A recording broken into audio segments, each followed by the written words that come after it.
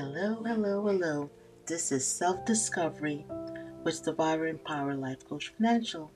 I am your host, Alicia. I am a certified life coach and an accountant. I'm certified in Connecticut to assist with individual in an active domestic violence and or sexual abuse situation. I'm also a survivor of domestic violence myself. Self Discovery is here to assist survivors in rediscovering themselves through my podcast with relevant topic where we discuss how, why, and solution. Before we get started, get your notebook, journal, paper, and pencil, and write down what resonates with you. Tonight's topic is going to be a little bit different. Tonight, we're going to talk about sexual assault. We're in April, and April is Sexual Assault Awareness Month. And that's pretty strong. Pretty strong statement knowing that so many individuals are being assaulted on a daily basis. Women being the biggest target, minority women being bigger. But let's not forget, male are also being sexually assaulted by other male and by women.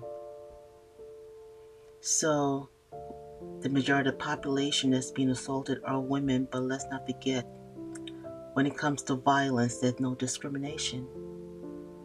And so with that being said, we're going to get started. I'm going to give you a little history about how the Sexual Assault Awareness Month came about, because I think it's important for us to understand the journey that we have traveled to get the rights that we have today. And it's strange to say, to get the rights that we have today. Those rights shouldn't have to fought for, they should be automatically be there. But unfortunately, as human and the way things were set up, where it was dominated by male, women didn't have a chance. So it took a while for us to get this far, and we have a long way to go. The history of promoting awareness on sexual assault and prevention through education, started around the 1970s. The 1970s marked a beginning where we became more active. Activism started, organizations started on a national level to reduce sexual assault, violence against women. That started moving around in the 70s. So think about that. We're now in 2022. That's not that far away. 1970s, that's not that far away. That's pretty close by. They had to start a movement because results, women were getting assaulted left and right. The first rape crisis center in the U.S. opened up in 1971. That center was to counsel and advocate survivors and educate them. 1971. So wonder what was happening before then. Think about that. The first crisis center opened up in 1971. What happened prior to that? That's something to think about. 1976, the first Take Back Night to increase visibility. That Take Back Night was a series of marches organized to protect, to protest, and to talk about rape and sexual abuse. To broadcast the message that women shouldn't be afraid to be out at night. And, like everything else, when it comes to domestic violence, sexual assault, all those things, the burden are put on the women. Why did you go out? Why did you dress that way? Why did you allow this? Let's step back and make the aggressor accountable. Why did you attack this woman? Why did you hit this woman? Why did you do that? Let's have that conversation, that dialogue, to ask the aggressor, why do you feel entitled to attack and abuse somebody else? Why do you feel entitled to take what's not given to you? And women, keep in mind, or anyone else, you can say no at any point in time. You can say yes and change your mind. It's okay. It's okay. It's your body. It's your space. And you are entitled to change your mind without being beaten, attacked, or the assault continue. You're entitled. Regardless of who you are entitled to change your mind and say no. In 1980, the National Coalition Against Sexual Assault was mobilizing group across the country.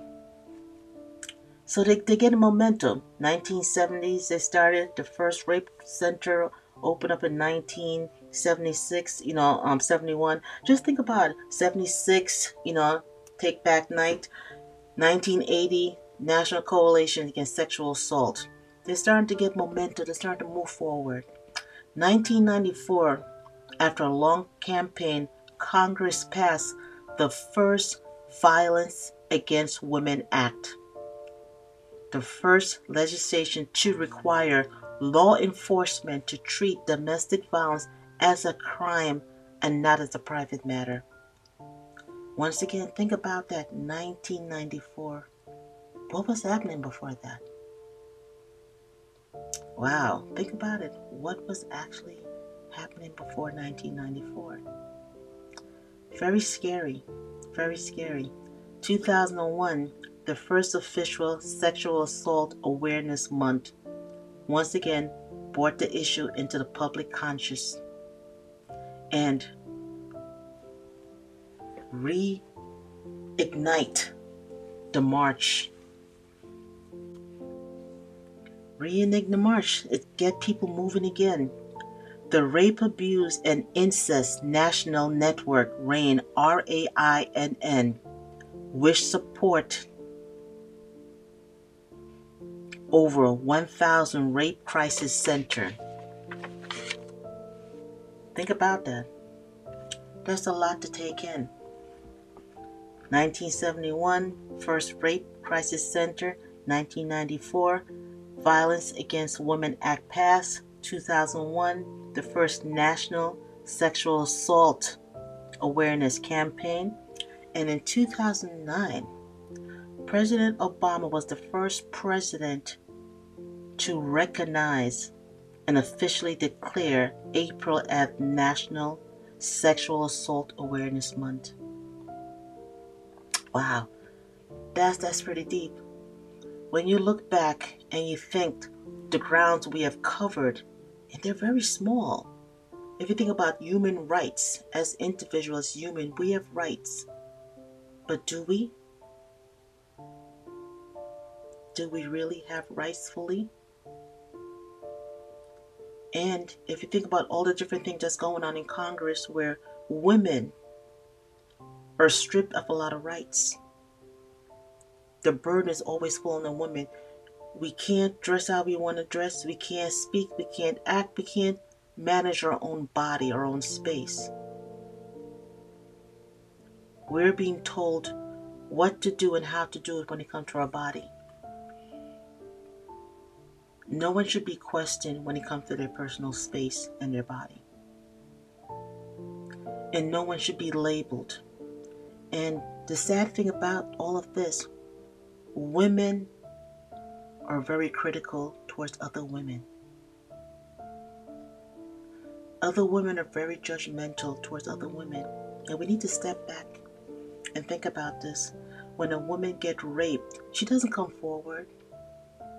The stigma, the shame, the humiliation, the trauma, and then taking it to court in today's society and being shamed by our own peers. It's bad enough the guys are going to shame her. She's now labeled for life as a slut or whatever else. And if she was intoxicated or under the influence of anything, oh my God, forget it. Where is the empathy that the fact that as human, things happen, but it doesn't mean that because I've had a drink or smoked something that gives someone the right to infringe on my space and to brutally molested and assaulted my personal body, my personal space without my permission. And also when I'm intoxicated, how dare you assume that I want to participate in any activity. Those are the things that we need to keep in the forefront. That as an individual, no one should cast a stone, no one should judge anyone. No one, regardless intoxicated or not, they have the right to say no. And no one should feel entitled to another person's body, regardless of who you are, what title you have, how much money you have, or the situation. Common decency and courtesy go a long way. If someone is not in their right space, regardless how tempting it might be for someone, and I don't understand why, walk away, help them, get them the help they need. If they're drunk, take them home. But it doesn't give you the right to partake in sexual activity with that person, knowing that when they were sober, they said no, or that you didn't even cross their mind. People also end up having sex through intimidation and peer pressure. So many things happen to children, and they're the young kids who don't have a voice, the babies who don't have a voice. So let's have that conversation, and let's talk about it so it can be open, so it can be exposed, so we can stop this. We can stop the sexual assault against women of all age, from infant to adult, and from boys. I hope in this podcast I've enlightened you of why the importance of making this month sexual assault awareness. It shouldn't be just a month. It should be on an everyday basis as common decency and human being that we don't take advantage of someone. But this month is where we emphasize the most and push forward intensely. But the work doesn't stop after April end, and the work just doesn't start April 1st. The work is 24/7, 12 months a year. It started prior to the 70s, and it will continue on as long as this continues. So please join the fight to support various organizations of your choice by volunteering your time, educating people around you, donating money to help women and individuals, because not just women, but they are the bigger population that get hurt, to support individual or in this situation. Sexual assault, incest, all these things happen. When people think about sexual assault, they think about a stranger. 80%, and I could be off with the numbers, but more than 50% are by people we know.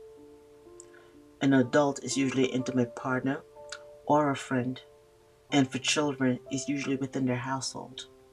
So think about sexual assault. It's not just for adults. What about the little kids who didn't dress wrong, who didn't say the wrong things, but were attacked by their family member, whether it be by father, stepfather, mother, boyfriends, siblings? These things go on. So it's bigger than just saying a woman dressing sexy and going outside and getting attacked. The majority of it happens with people we know and love and trust. And for kids, it's really traumatizing. That can affect their own entire course of how they deal with relationships and everything. Sexual assault comes in so many venues. When you think about a young boy at 13, his first will be an older woman. Their father will get them a lover someone to break them in. That's sexual assault. At 13, how do you process those things? You can't. But you take it because that's what a man do. So we have to think about it. We have to have that conversation. Men have to have that conversation as far as not promoting for their son, nephews to engage in sexual activity before their time with older women, and also not to take advantage of a woman when she's not in her right mind and understanding what the word no means. Or better yet, understanding that a grunt doesn't mean yes. So, with that being said, please, once again, volunteer your time and services in every way possible you can. So, we're going to wrap this up. And in wrapping it up, we're going to give the National Sexual Assault Hotline number 24 hours a day 1 800 656 HOPE. 1 800 656 HOPE, the National Sexual Assault Hotline. Okay, here we go. We are going to wrap this up. Remember, self love and self care with positive affirmation is feeding one mind, body, and soul. Remember, you are worthy of all good things that comes your way. And that meaning being able to say no and being able, if you are in that situation where you are sexually assaulted, hold your head high. Do not let that individual dictate who you are and what you feel about yourself. Get the counseling you need, but you are worthy of all good things. I can be found on Facebook under Self Survivor Empower Life Coach. You can find me on Instagram under Self _ Transition Life Coach, and on my website, Survivor Empower Life Coach Financial. Remember, love yourself despite the negativity in the world. You can change. You can change the world.